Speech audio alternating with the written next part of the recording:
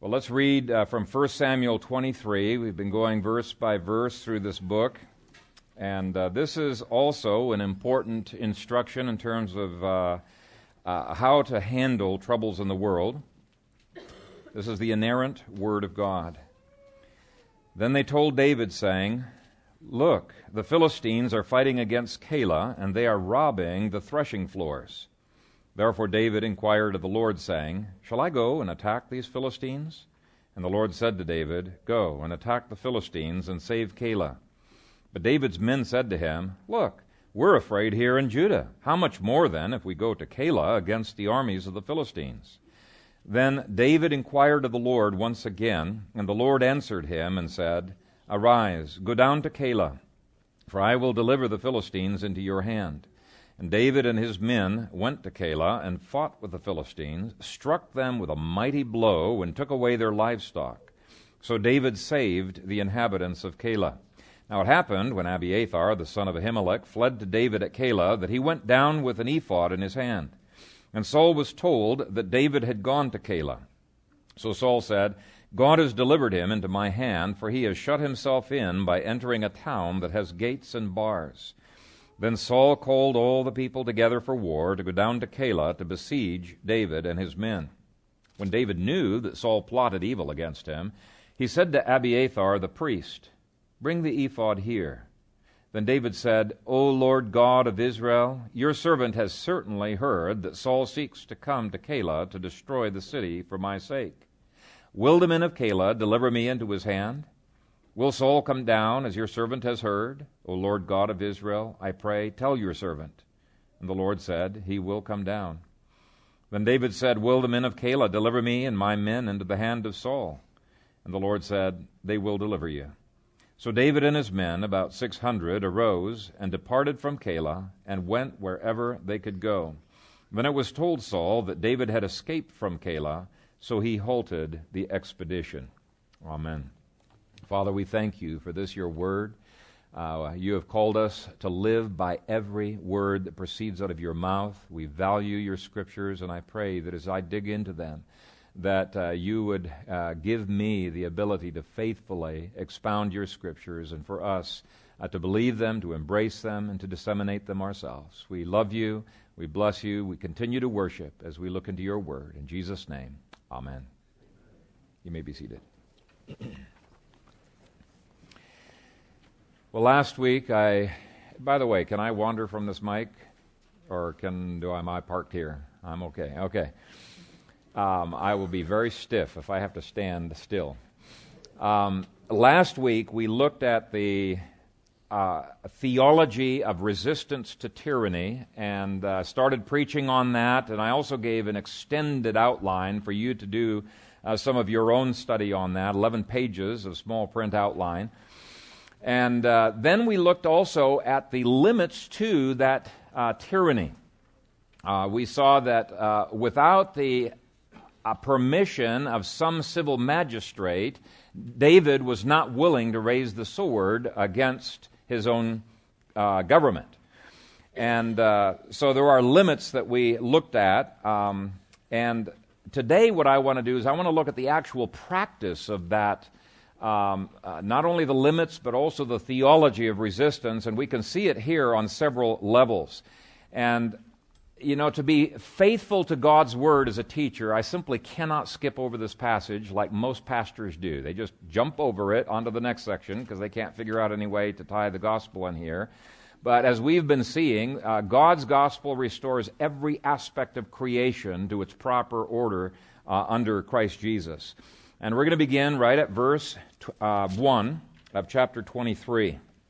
Verse 1 says, "Then they told David, saying, Look, the Philistines are fighting against Keilah. They are robbing the threshing floors."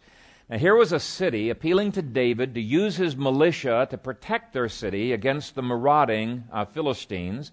And there are 5 implications of that first verse that I want to look at.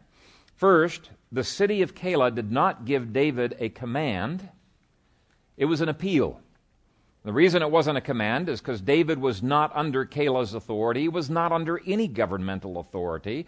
And this becomes even more clear later on. After David and his men are fighting under the city, he still, without asking any permission, is able to withdraw that militia out from under their work. This means that involvement in the military was always voluntary. And of course, the law made that very clear. When America first started the draft, just try to think in your head if you can take a guess when that first occurred. It was in the war between the states. The first time that the draft occurred, and there were riots in the South as well as in the North. In fact, one author said that the riots in New York over the military draft were, quote, the largest civil insurrection in American history apart from the Civil War itself. How many knew that that was the largest next to the Civil War? Very few people have even heard about this. But back then, it was considered to be voluntary. A draft, that was an unthinkable concept for them. It was shocking even in the North. The second thing that is implied here, but which the law of God makes quite explicit, and you'll have to look at the outline that I gave to you last week to see that, is that the militia is not owned by the state, and it kept its coherence when it was fighting for the state. Okay, we should not think of militias as being portions of the state. The militia is the citizens armed. In Israel, the militia for ancient Israel were simply voluntary groupings of men who voluntarily trained together to prepare themselves to voluntarily fight the enemy. And they operated under their own elected leader, whom they knew and whom they respected. They had nothing to do with the government, though, of course, the government called upon them to please come and fill in the ranks of the army as regulars or as irregulars. But the Scripture does indicate that if it was a just war that the government was involved in, the militias had a moral duty to join that army and to be a part of the fighting, though in the book of Judges you see many times the militia just ignored these appeals to help. And yet even that ignoring of the appeals of the government shows again that they were they had an independent character. And this is why David and his whole militia can leave the city of Keilah later on in this passage, even though they have been fighting under a civil magistrate. You see, the voluntary association with that particular government entity does not mean they lose their rights, that they suddenly become slaves and now the government can command them around any way that he wants. No, they had the ability to disband from the army. And the same was true in early America. There's all kinds of examples of this, but I want to first of all show how for most of America's history it followed the definition of militia, not modern definition, but the definition of militia that you find in the Scriptures. United States Code, Title 10, Article 311 stated, the militia of the United States consists of all able-bodied males at least 17 years of age. It was not a select group that was somehow organized by the government. It was all males, 17 years of age or older. That was written in 1792 by the same people who wrote the Second Amendment. And so I don't think you could get a more clear statement. Now, some people say, no, it's not so clear, because if you look at the Second Amendment, it says that there is a need for a well-regulated militia. Does that not imply that the government has to regulate all of the militias? And I say, absolutely no.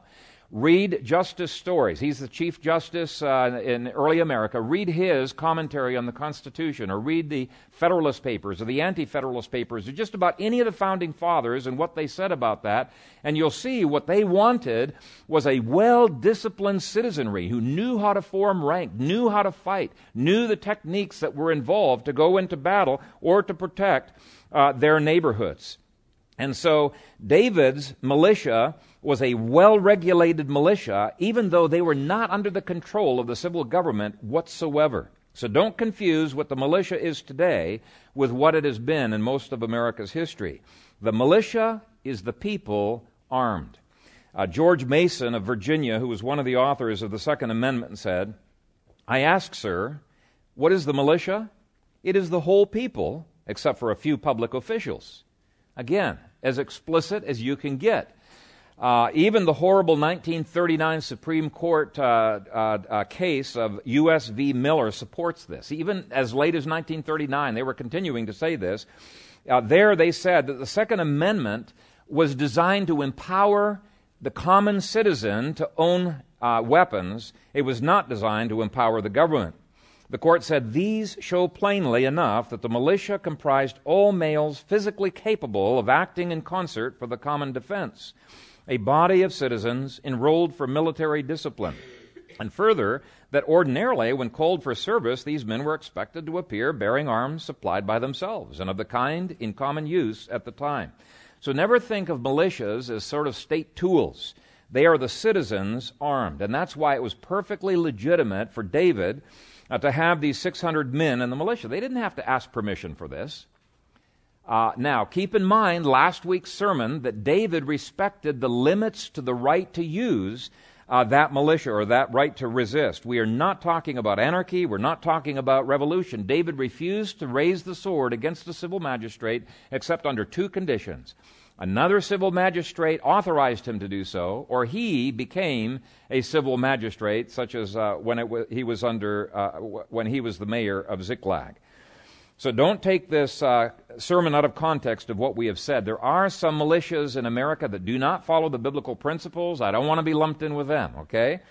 Now, of course, tyrants, they don't care about such fine distinctions as things like that. Tyrants like Saul did not want David armed, and he didn't want any militia. He wanted to be in total control of anybody that was in any way connected to the military. As far back as 1995, the United States has attempted to keep 2 or more people from being able to train for military purposes, which is the whole purpose of a militia. But it was H.R. 1544, an act that would have kept 2 people from going out into a farmer's field and plinking. I mean, it was a crazy bill. It's changed its name to the Domestic Insurgency Act, and thankfully it's not made any progress. At least let me know if it has. I don't think it's made any progress. But I say thankfully because the right for people to train in order to defend their own house and their own communities is not only a God-given right, it's a Second Amendment right, and our founding fathers in America considered it a moral duty for citizens to be prepared for any kinds of difficulties or trials that might come along. Now, there's a third implication of this first verse, and it is that Keilah preferred to call David rather than to call King Saul. Now, that's very, very interesting. Now, it may have been that King Saul, they tried to call him, and he wasn't interested, or he was too busy, or whatever, but it doesn't matter. The same point is made. When you're in trouble in your neighborhood, you don't tend to call standing army, right?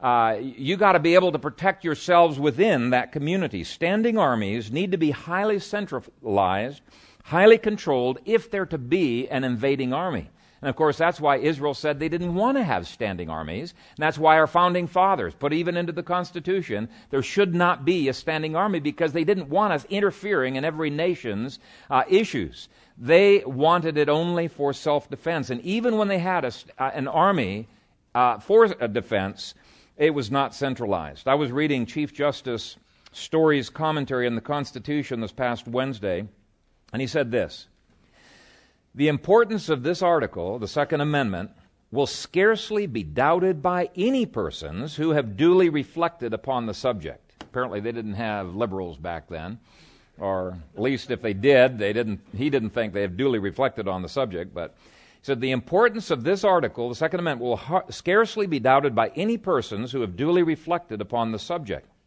The militia is the natural defense of a free country against," and notice the 3 categories that he said it defended against sudden foreign invasions, domestic insurrections, and domestic usurpation of powers by our rulers.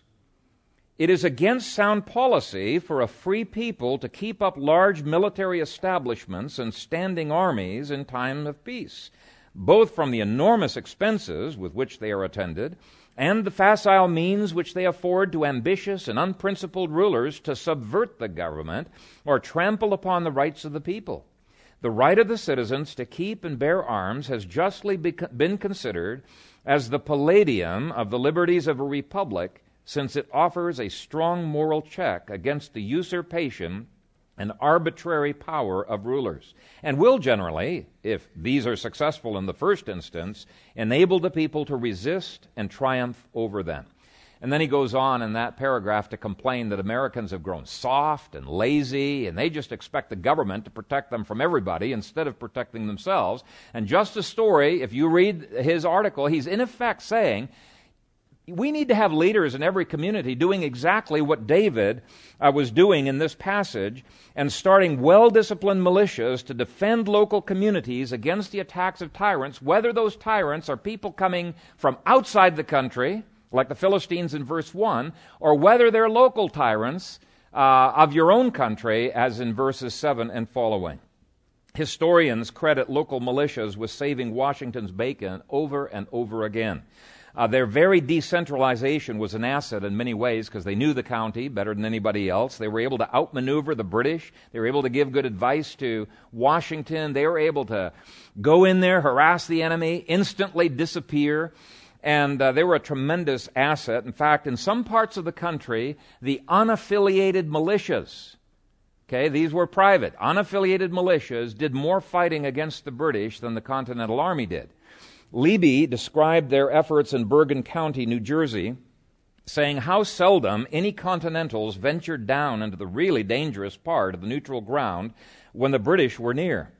While the Bergen County militia daily risked brushes with Sir Henry's raiders from New York, all too many Continentals did not hear a gun fired in battle from one year to the next.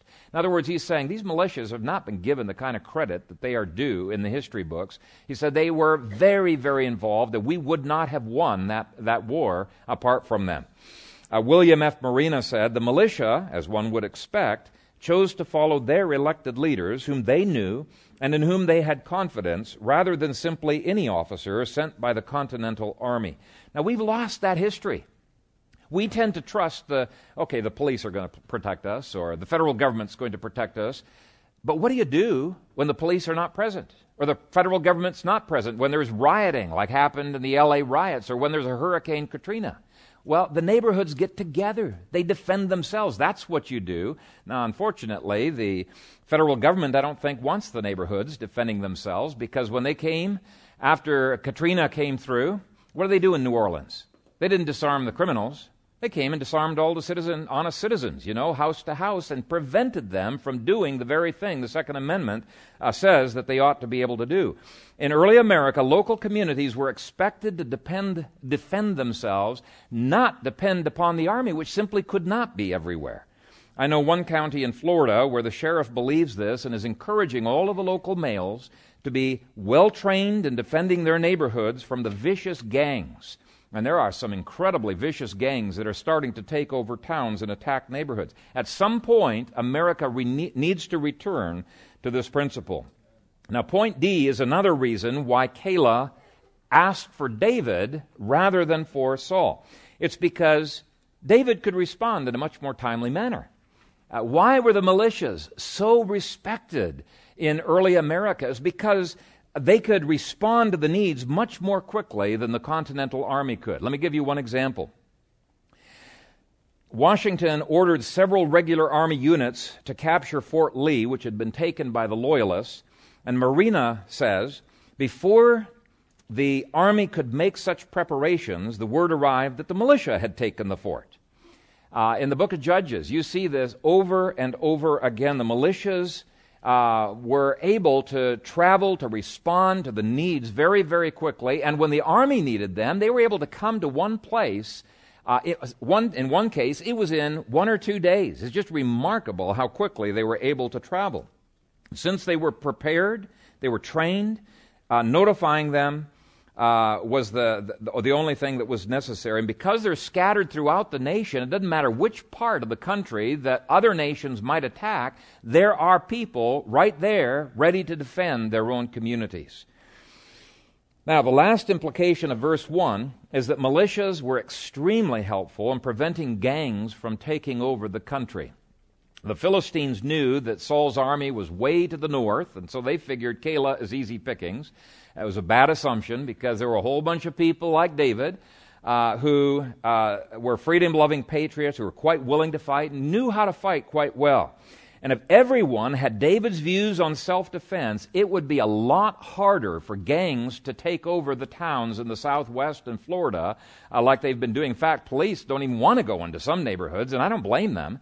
And if those neighborhoods are to be taken back, it's got to be the people who take them back, preferably, ideally, the neighborhoods doing it in cooperation with a local sheriff, just like David did it in cooperation with the city of Keilah.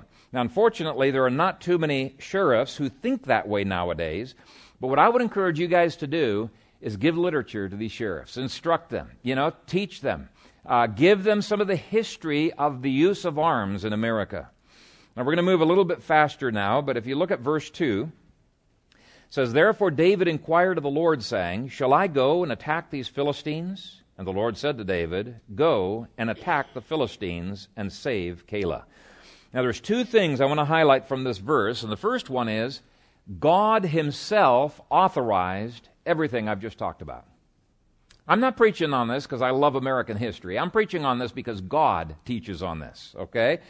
God is interested in all of life. If God was just interested in the things most people preach on from the pulpit, just, evangelism and giving your money to the church and a few things like that, you could throw out 4/5 of the Bible.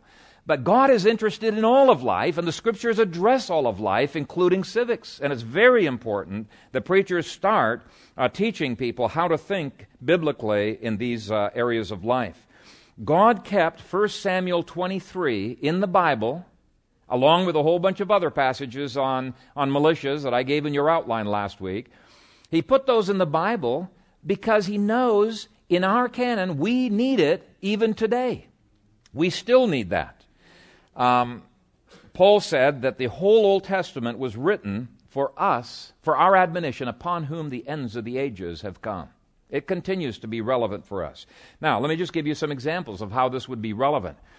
If Christian neighborhoods in Rwanda, Africa, had neighborhood watches that were armed, that's all militias are. They're neighborhood watches. That's pretty innocent, isn't it? Neighborhood watches that are armed. If they had that, it could have saved the lives of hundreds of thousands of people who were massacred. There's no way they would have been able to be massacred if they had followed the biblical advice on this. If Cambodian lovers of liberty had organized as militias, the Khmer Rouge would not have been able to massacre 3 million people.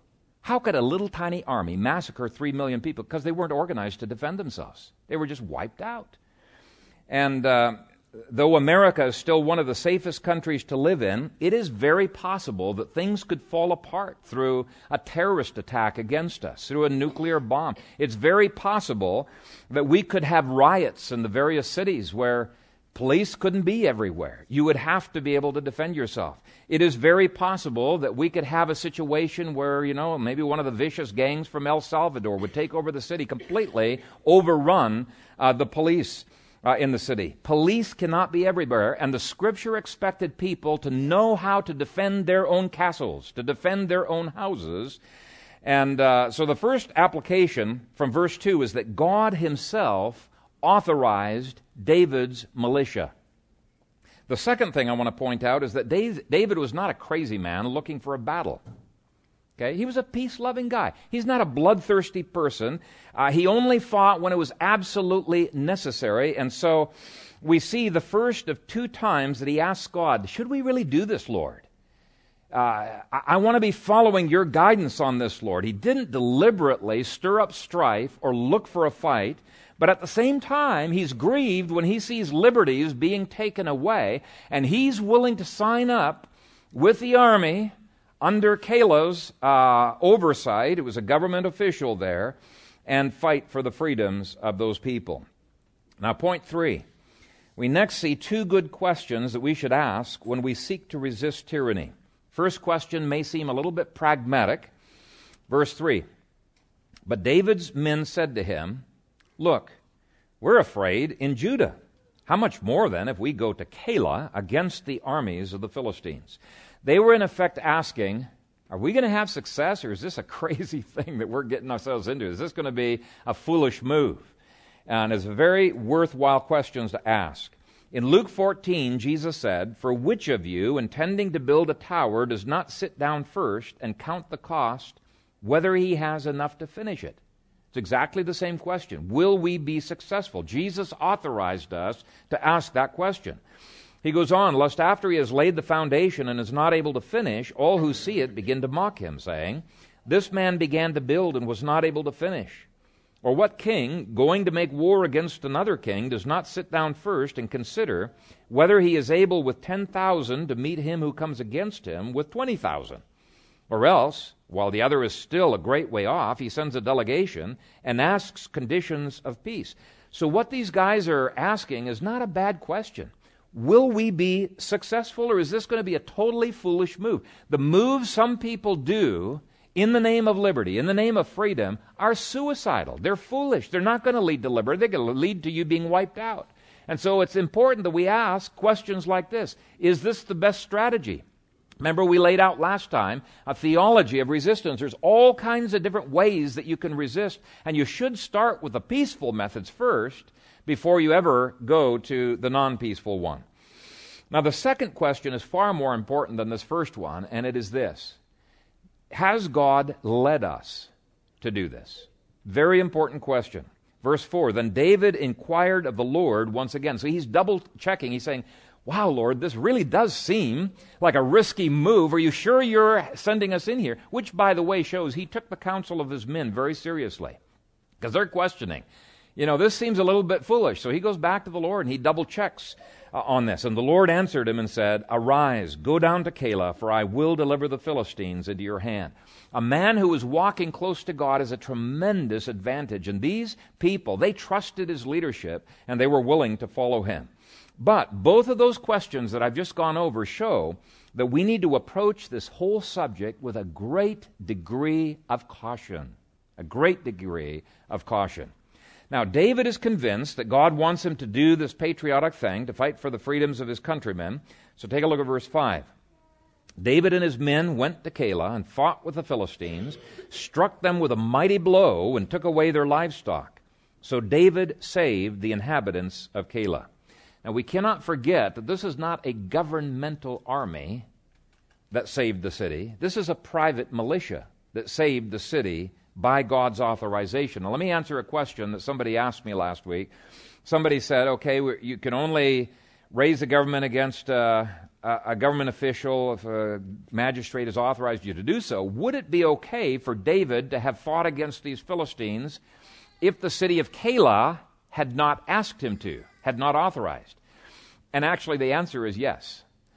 He would not have been able to raise the sword against his own government, or he would not have been able to independently declare war. But this case is different for two reasons. First of all, Saul had declared war, and God had declared war against the Philistines. They were in a battle, and during battle situations, according to the law of God, everybody in the nation had the right to fight against the Philistines and to destroy them. Even a woman who is not part of the army, right?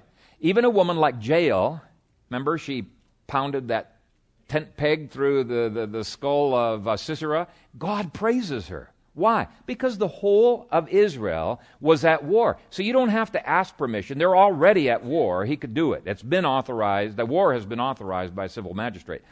But secondly, these Philistines were akin to the drug gangs that have been coming across the border in Texas and raping and killing, murdering people. And the outline that I gave last week gives all kinds of scriptures that indicate you can defend yourself against those kinds of thugs. So if America was bordering Philistia, and I happen to be living, near the border, and the Philistines are coming over the border, so number one, they're out of their jurisdiction, right? They're coming over the border into my town. They're looting. They're killing. I don't have to ask the government's permission to shoot back. Of course, you can defend yourself, and you can defend your neighbors, and you can defend your property. Okay, point 5 indicates that pastors weren't averse to being part of a militia. Verse 6 says, "Now it happened when Abiathar, the son of Ahimelech, fled to David at Keilah, that he went down with an ephod in his hand." So here's a priest with the guidance of God. That's what an ephod was for. Here's a priest who's fighting alongside of David and going everywhere that David went. Okay? And this too shows we are living in such a different age than they did back then. Now, in the first American War for Independence, they bought into that 100%. They had no problem. There were so many pastors who fought against the British in the first war for American independence that they took on the name the Black Regiment. And it was a black regiment because they wore these black robes. That was their pastor's garments back then.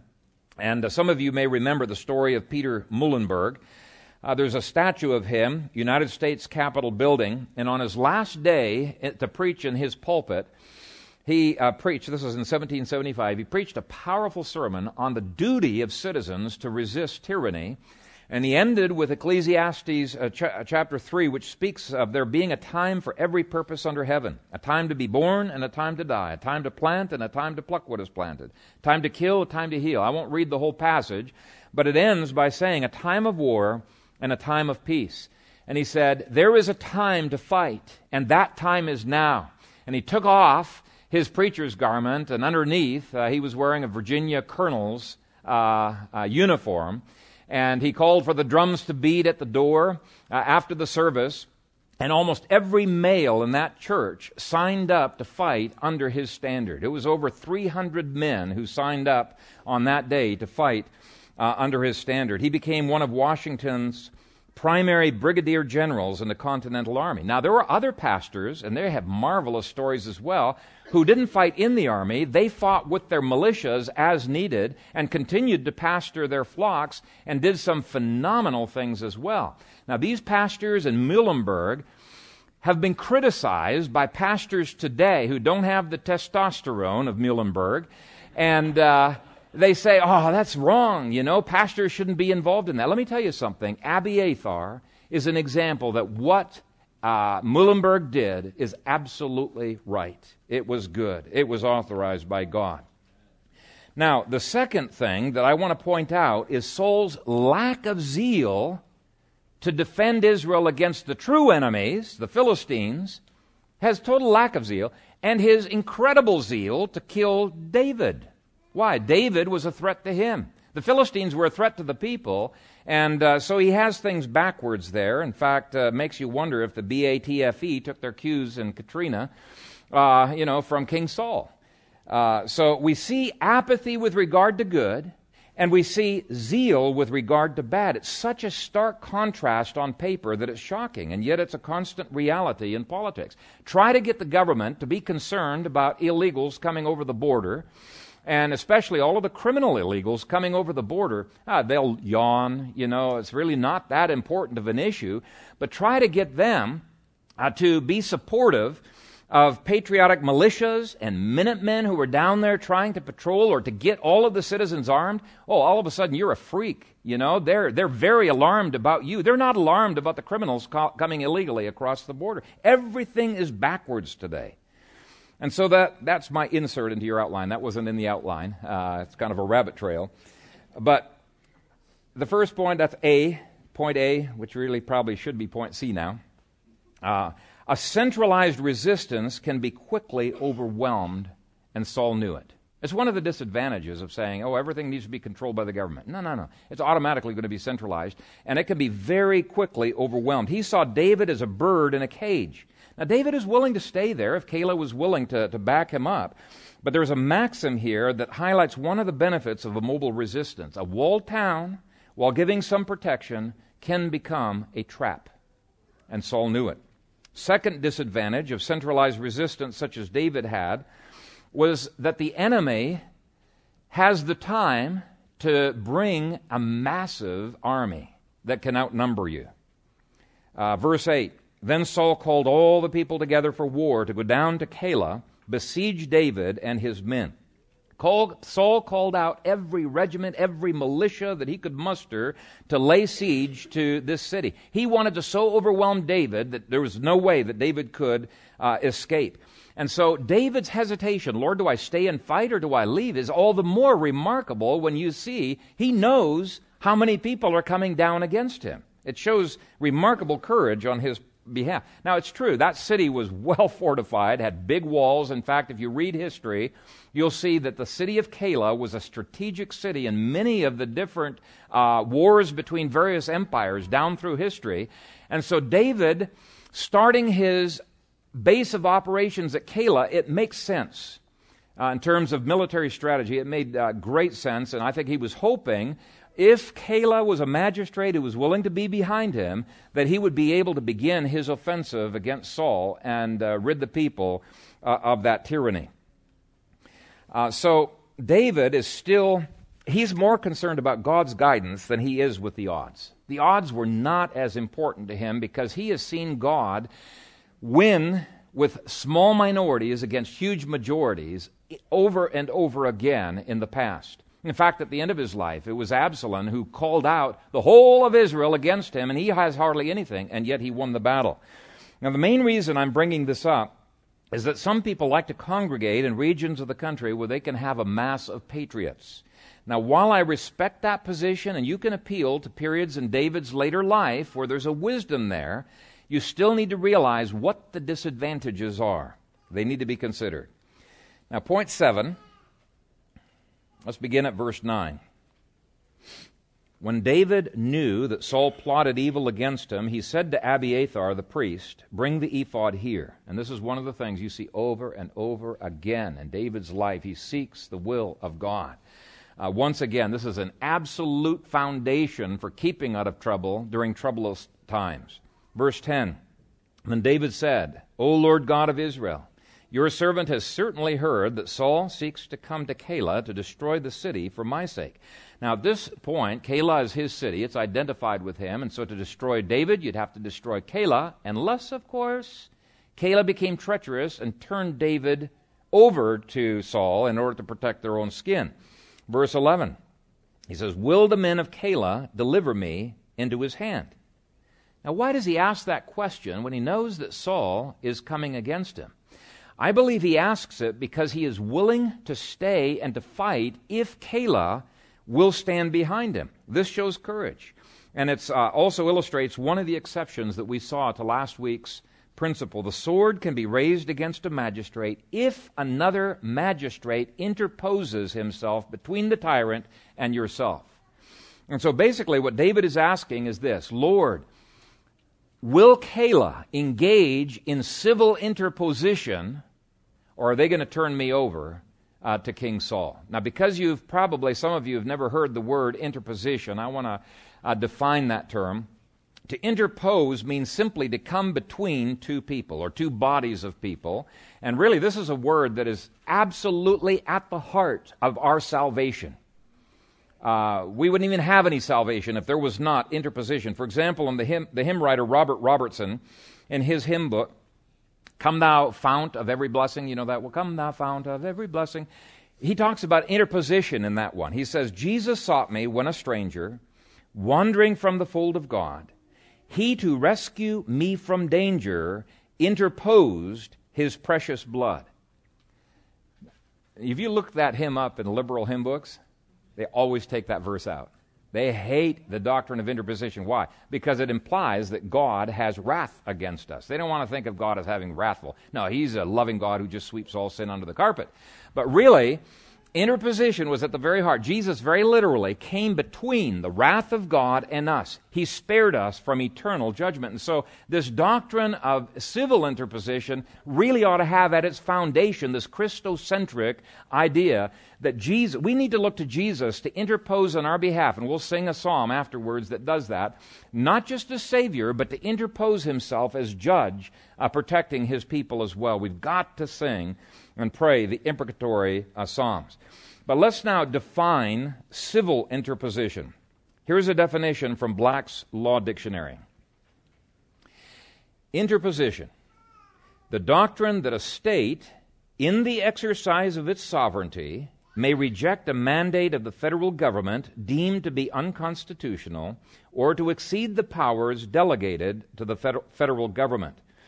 Later on it says, the concept is based on the 10th Amendment of the Constitution of the United States, reserving to the states powers not delegated to the United States. Historically, the doctrine emanated from Chisholm v. Georgia, 2 Dallas 419, wherein the state of Georgia, when sued in the Supreme Court by a private citizen of another state, entered a remonstrance and declined to recognize the court's jurisdiction. Amendment 11 validated Georgia's position. Implementation of the doctrine may be peaceable, as by resolution, remonstrance, or legislation, or may proceed ultimately to nullification with forcible resistance, unquote. So he's saying you can have peaceful forms of interposition, you can have non-peaceful forms of interposition. And this really is the middle ground that we were looking at last week that keeps you from the extremes. The one extreme is to be a doormat, just passively lets tyrants just run over everything. You don't resist at all. The other is everybody's resisting, doing that which is right in his own eyes, and it's absolute chaos that happens. This is really the middle road between there. And I mentioned last week, America's first war for independence was not technically a revolution. It was lawfully established, elected magistrates who interposed themselves between their citizens and the tyranny of King George. Now, if you look through the book of Judges, you will see that every judge was engaged in interposition, and he raised the sword against a higher magistrate. When the Parliament in England executed King Charles. Was it King Charles? Yeah. Executed King Charles. They were engaging in lawful interposition. There's peaceful methods. Recently, when the one of the federal courts declared Obamacare to be unconstitutional, that's interposition. Another form of interposition is when 26 states have sued the federal government saying that Obamacare is unconstitutional. That's another form of interposition. It can be upwards, downwards, sideways, so many different ways. Let me give you some biblical examples. When Jonathan warned David to flee from his father, because his father was going to kill him, he was engaging in an interposition to protect David's life. He interposed himself between Dad and David, and God blessed him for that. In 1 Kings 12, when Jeroboam led the northern 10 tribes in secession from the south's grossly tyrannical taxation, God said he approved of that interposition. And when the south tried to fight against it by trying to force the north back into the union, God sent a prophet to warn the king, King Rehoboam of the south, don't do that. He says, thus says the Lord, you shall not go up nor fight against your brethren, the children of Israel. Let every man return to his house, for this thing is from me. It was one of the rare times that the North was right in almost any conflict in the world. No. The North seceded, and God enshrined the right of secession in that passage. And interestingly, it was over taxation, the same reason why the South seceded. By the way, there are some people who just think, you can't secede. And by the way, that war declares nobody else can secede. That is to make the state a god. The state has no powers, according to Romans 13, that God himself has not given. And if you say that the states cannot secede, you have to say that America is illegitimate because we seceded on the same principles from King George. Exactly the same principles. In fact, this is the secession of the southern states. It is identical to the secession that 1 Kings 12 describes and that God authorized. In 1 Kings 18, when Jezebel was killing all of the true prophets, Obadiah hid 100 of them in 2 different caves and fed and clothed them. Now, it's true, he was a lower magistrate, but that's the kind of interposition any citizen could engage in. In fact, the church would not have survived behind the Iron Curtain or behind the bamboo curtain if Christians weren't hiding people from the government. Okay? It would have been wiped out. And some people say, oh, man, you can't do anything illegal. You can't smuggle Bibles. Read the Scripture. You're getting your ideas from a secular press. You're not getting them from the Bible. We have an example of an attempted interposition by Joab when David sought to number Israel. Joab was absolutely offended And rightly so, because the Bible, God was offended. He judged David over this. And so here's one kind of interposition that Joab tried to engage in. He argued with David. He said, you cannot do this. He tried to convince David otherwise. That's interposition. Now, he was not successful. It says the word of David prevailed. So he goes out, he starts numbering Israel, but after a while, he's so disgusted with this, he stops. He refuses to continue numbering. That's another kind of interposition that's been engaged in by magistrates all over America, where a state or a federal government has given some kind of a mandate, and they just say, well, fine, he's mandated, I'm not going to implement it. And sheriffs and states and others can engage in that kind of interposition. 2 Chronicles 21:10 records the successful revolt and secession of the city of Libnah from Judah. Now, the interesting thing about that is it was a Levitical city of refuge. In other words, it was priests who were in that city. They could not bear the apostasy of King Jehoram, and so the city officials interposed themselves between their citizens and the tyranny. They said, we're an independent state. They were successful. They never did come back into the Union. And so they really became a city of refuge for people who were fleeing from Judah's tyranny and wanted to go into a place that had freedom. 2 Chronicles 26:20 records 80 valiant priests who literally pushed King Uzziah out of the temple when he came in with an incense thing, overstepping his jurisdiction. Churches need to do this. When the state comes and says what the church can preach on, what it may not preach on, they must resist that. And we are faithless if we refuse to resist that. In fact, it has just really disgusted me when abortionists and other people in public office who have violated the laws of God have not been excommunicated by the churches that they have been members of. If we started having public officials being excommunicated, cast into the kingdom of darkness until they repented, we might start seeing some changes for the better in America. But that's one kind of interposition. Let me give you two examples of private citizens engaging in interposition. Rahab. When Rahab hid those spies, she was interposing herself between the soldiers and these spies to protect them. And God praises her for that. You may remember from last week the case of David. He and his soldiers went to try to kill Nabal, who was a wicked man, no doubt about it. Abigail comes, intercedes, and he relents. He realizes what he was doing was wrong, and he praises her for her interposition and sparing his hands from murder. So even godly magistrates can sometimes unwittingly overstep their jurisdiction, and citizens need to interpose themselves and say, we're not standing up for this kind of thing, or appealing, or begging, any way of getting those magistrates off track from what they're doing.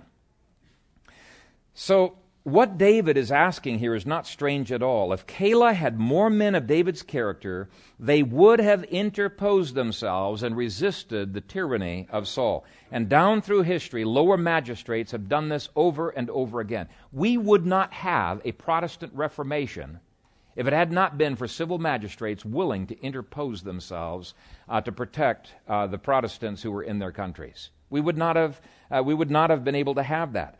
And the Protestants nowadays who say, oh, yeah, we can't talk about subjects like that. Those are too controversial. The hypocrites are enjoying the freedoms that came from those magistrates who interposed themselves. The magistrates, like the colonialists, who interposed themselves against the tyranny of King George, or the princes of Germany who interposed themselves against the tyranny of the emperor, or other magistrates in Switzerland and Holland and many other countries.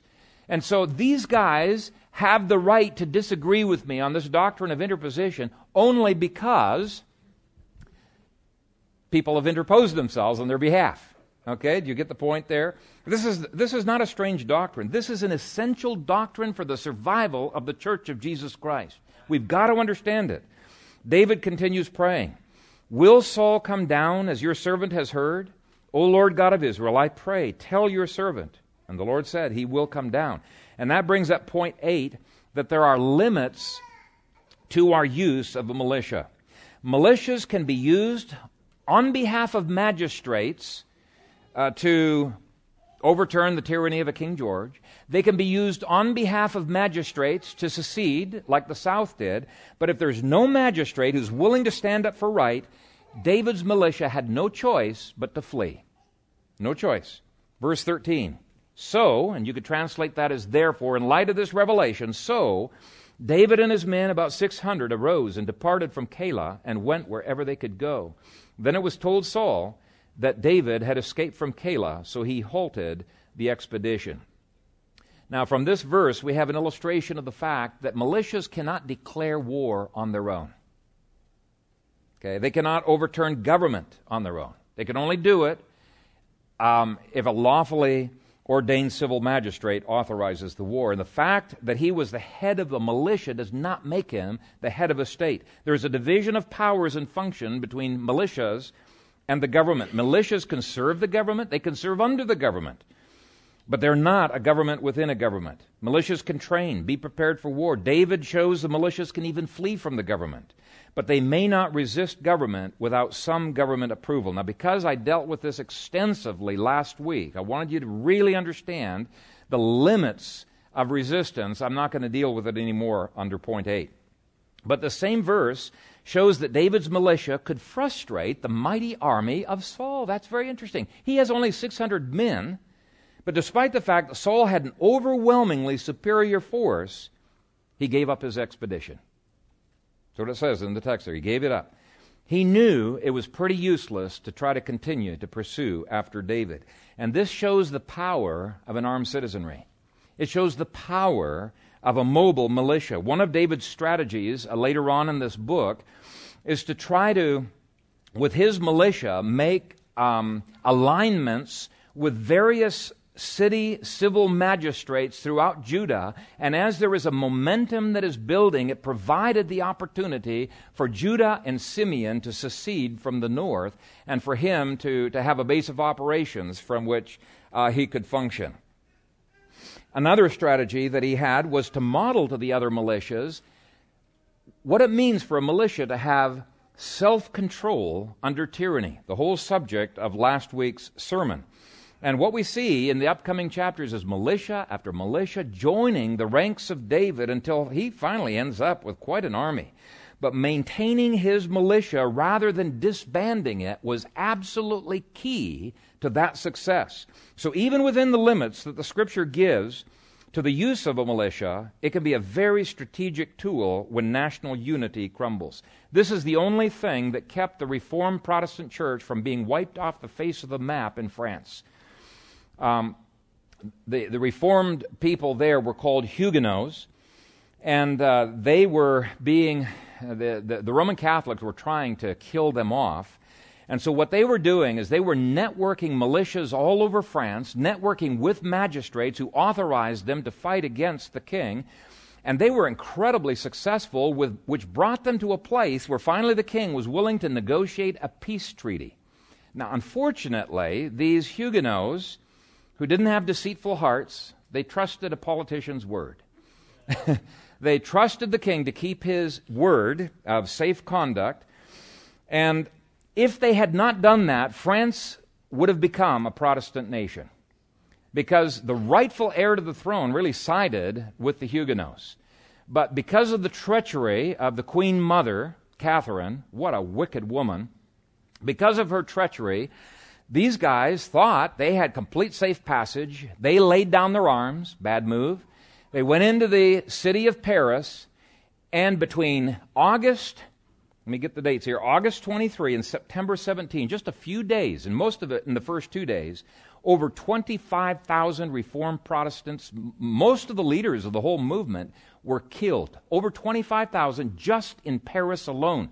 Now, the king ordered every man, woman, and child of the Huguenots to be slain throughout the country, and it's probably well over 100,000 Huguenots that were slain in France because of the treachery of King Charles and Queen Mother Catherine. What's so ghastly about this is the Pope celebrated it. He put on a special mass, a special celebration. He minted a special coin to celebrate the massacre of the Huguenots. He loved this. And so there were many Huguenots that were very afraid in France. Over 300,000 Huguenots fled, and it robbed France because these were the artisans, some of the most skilled people in the nation. They fled to countries all over the world, including to America. By the way, Paul Revere, he was one of the descendants of the Huguenots who had fled to that country. He knew his theology of resistance. He knew the practice of resistance. Most Americans did at that time. This is as American as motherhood and apple pie. Okay, this is not some strange doctrine.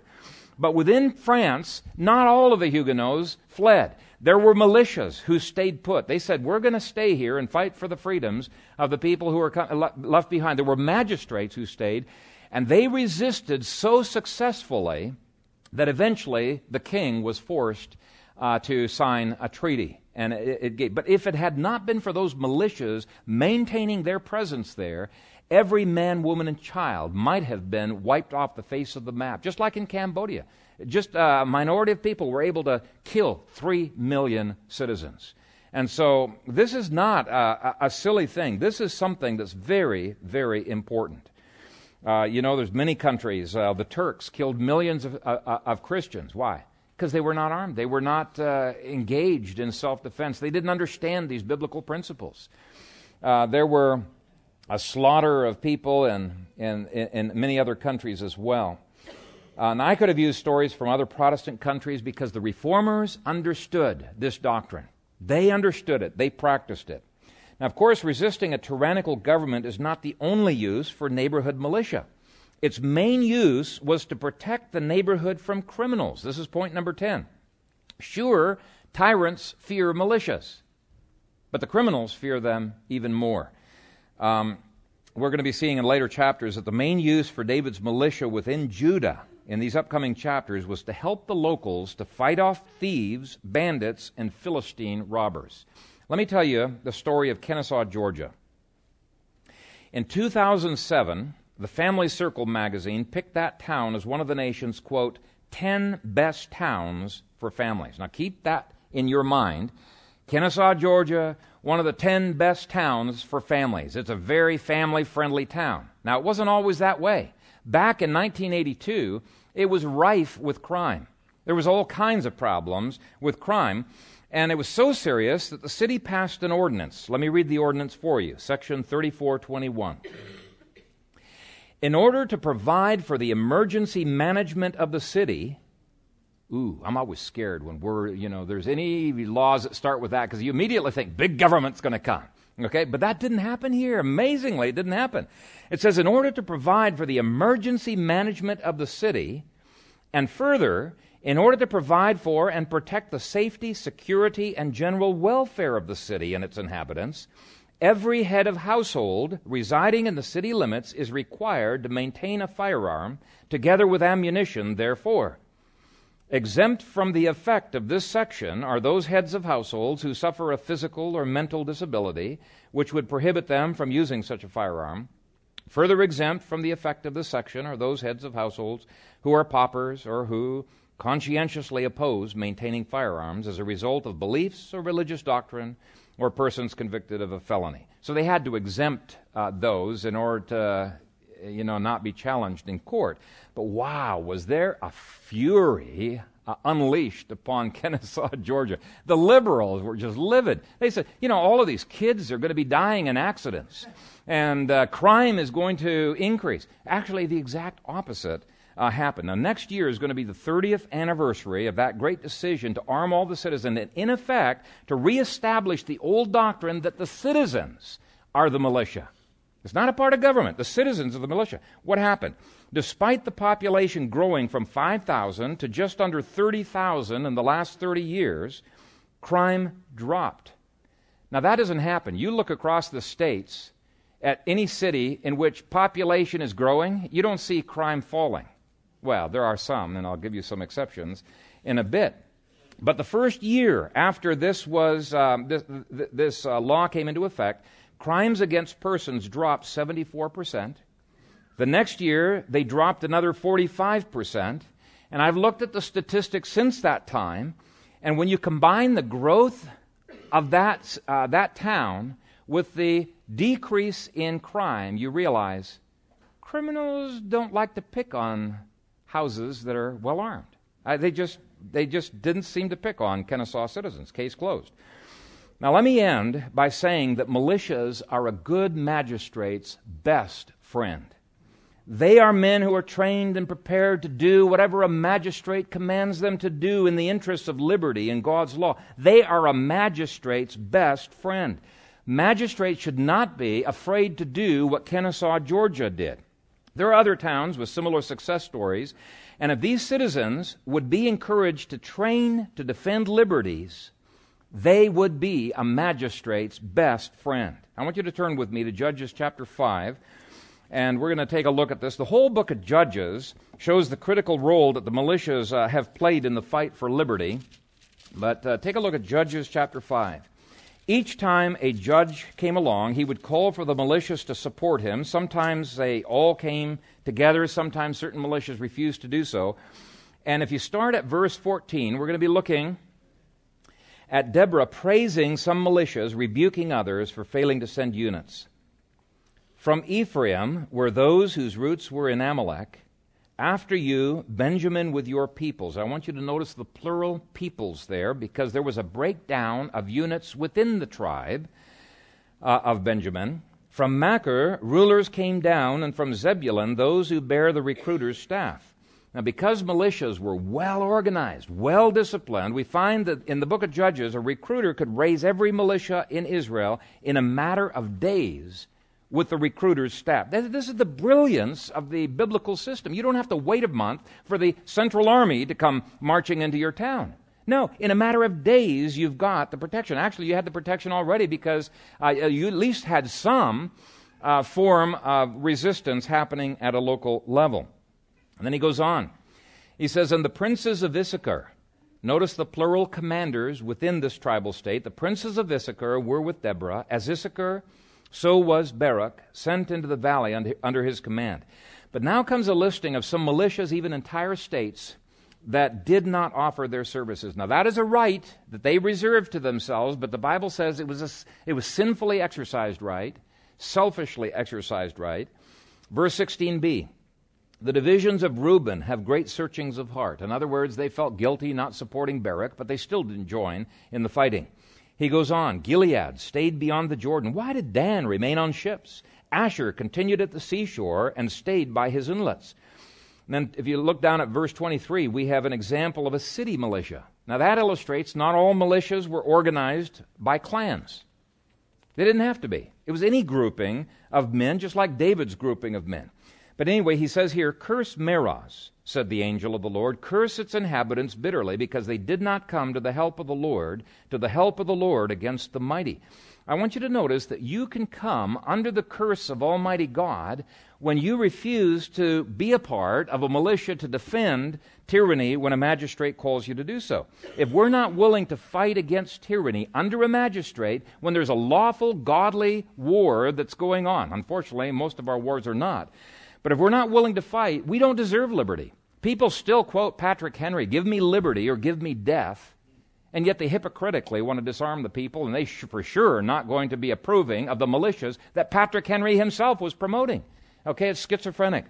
We cannot be more righteous than God. And when God calls for militias, we are resisting God if we resist the right of neighborhoods to defend themselves. We cannot be more righteous than the Bible. Too many Christians back down on this subject simply because they're thinking like the world. Now, in my neighborhood, I don't think we could ever, anytime soon, form a militia. I just don't think they would go for it. But you know what?